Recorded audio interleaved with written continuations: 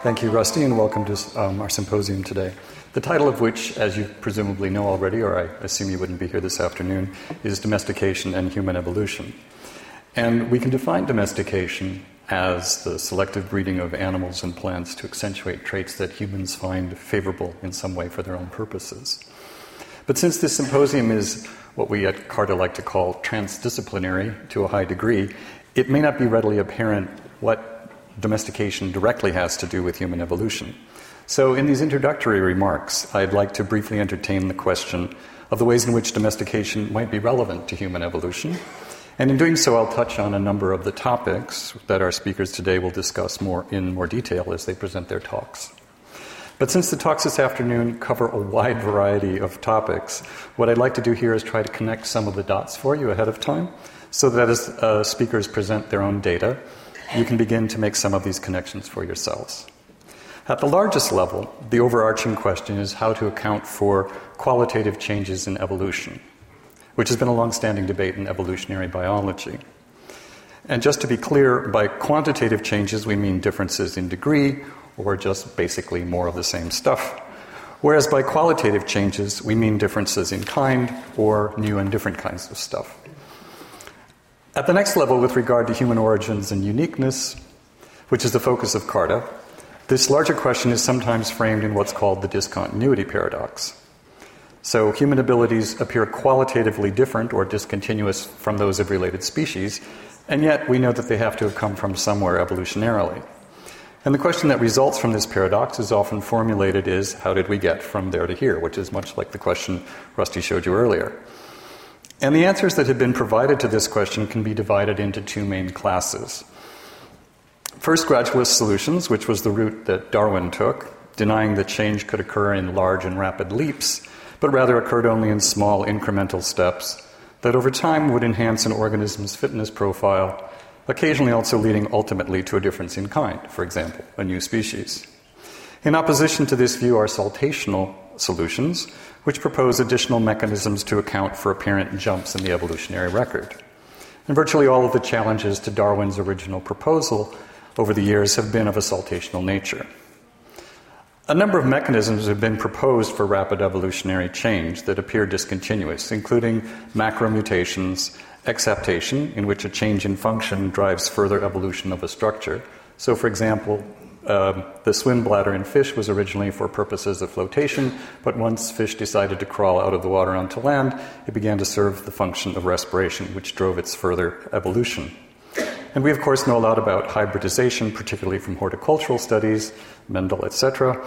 But here we're going to focus on domestication to see how much rapid change and how many apparent discontinuities it can account for. And it's important to remember that the first chapter of Darwin's The Origin of Species was precisely about domestication, and it included this rather prophetic quote.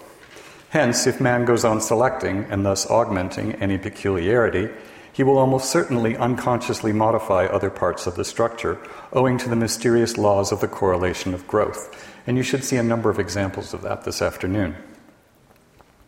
As we will hear at the latest by the end of the afternoon today, when Richard Wrangham will address this topic directly, the hypothesis that humans may have domesticated themselves over the course of their history, perhaps more than once, has become a popular and attractive idea in recent years, as it has the potential to solve many of the long-standing puzzles of human evolution.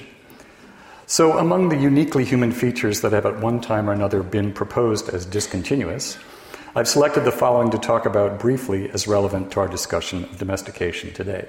So this will sort of be a blitz of main topics. So let's begin with skull morphology. First of all, with regard to so-called facial retraction.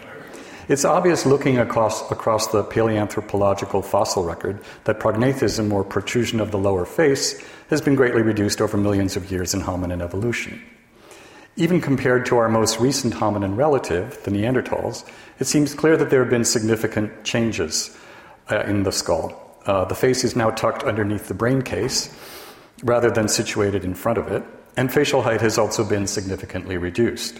Modern humans are unique among mammals in lacking facial projection, and facial retraction has been cited as one of the two primary features that determine the skull configuration of anatomically modern humans. The obvious question that arises then is, of course, what's the underlying cause of facial retraction? There have been a number of proposals over the year, but the interesting thing about considering the role of domestication in human evolution is that facial retraction could have come about for free without having been selected for directly, as this is a common feature of domesticated species relative to their original wild types. Because under domestication, across species, there's an apparent preservation of juvenile characteristics into adulthood, also known as pedomorphosis. Note that juvenile Australopithecine skulls, like the famous Tongchild fossil shown here, do not exhibit many of the cranial features of an adult Australopithecine, such as pronounced brow ridges and a protruding face. Instead, it shows a more human-like brain case and teeth. It has thus been pointed out that modern adult human and even Neanderthal skulls retain many of the morphological features of infant chimp, bonobo, and Australopithecine skulls. This is an example of what's called neoteny, or slow development.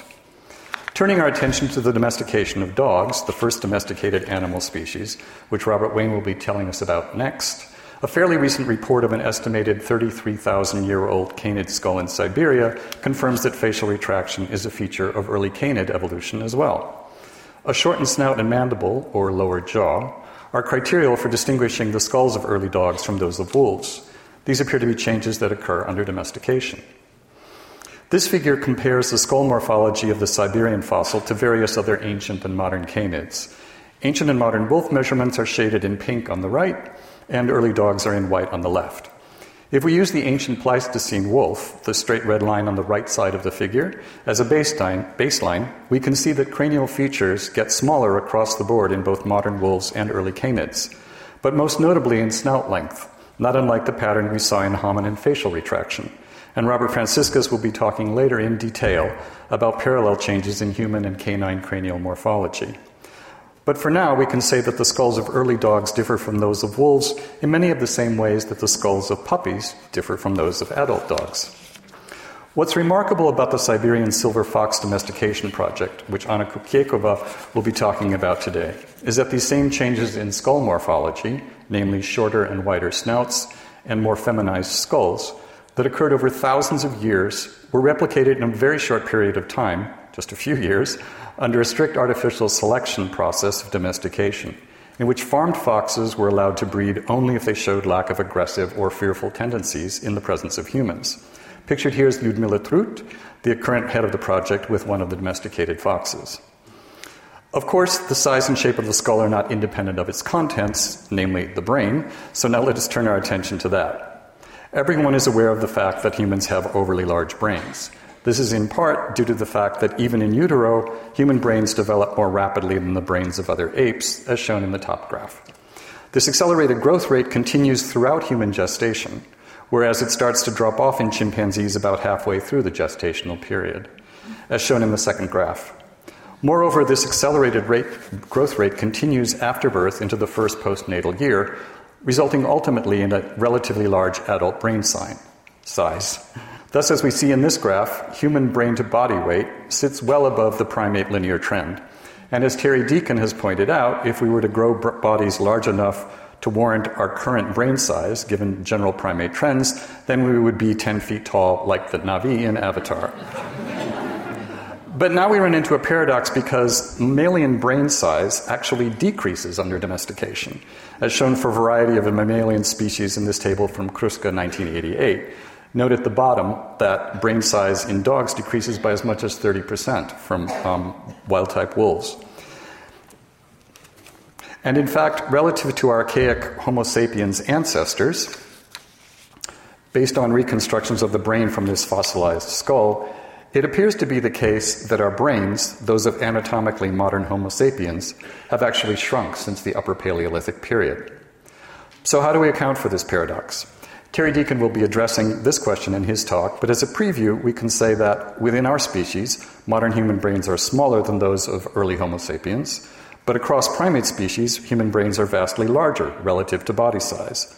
The within-species change could be one of self-domestication because, as Richard Wrangham will point out at the end, bonobos, recognized to be less aggressive than common chimps, also show reduced relative cranial capacity and brain size. And as we saw, increased relative adult brain size in humans could be due to the developmental changes that lead to both accelerated and prolonged growth rates in infants. There's also evidence, however, that part of the reason may be a delay in certain aspects of cortical development in humans. So let's talk about neoteny brain development for a second, which Philip Kaitovich will be discussing in greater detail in his talk. Relative to other primate species, human brain development exhibits delays in both gene expression and synaptic development of prefrontal cortex. Similarly, across all regions of cortex, myelination of neocortical axons, and let's remind ourselves for a moment that myelin is the fatty substance that insulates the axonal processes of neurons to improve their conductivity, just like insulation on a wire. Myelination in chimps plateaus as they age, but this is not the case for humans, where myelination continues well into adulthood. This figure shows it continuing into the third decade of life, as a matter of fact. Perhaps most importantly, all these delays in neocortical development may help to explain our discontinuous cognitive abilities relative to other primates, as such delays provide more opportunity for social learning while the brain is still developing and wiring itself up. So far we've talked about skull and brain changes in human evolution, which are of course not unrelated, and how they relate to similar changes that we see under domestication. In both cases, we've seen evidence pointing to the persistence of juvenile traits and growth patterns into adulthood. This brings us to the topic of so-called sensitive periods during development, which are similarly extended under domestication, with interesting consequences for behavior. The human vocal learning period, the so-called critical period for language, during which it's crucial that children be exposed to language, is another uniquely human feature.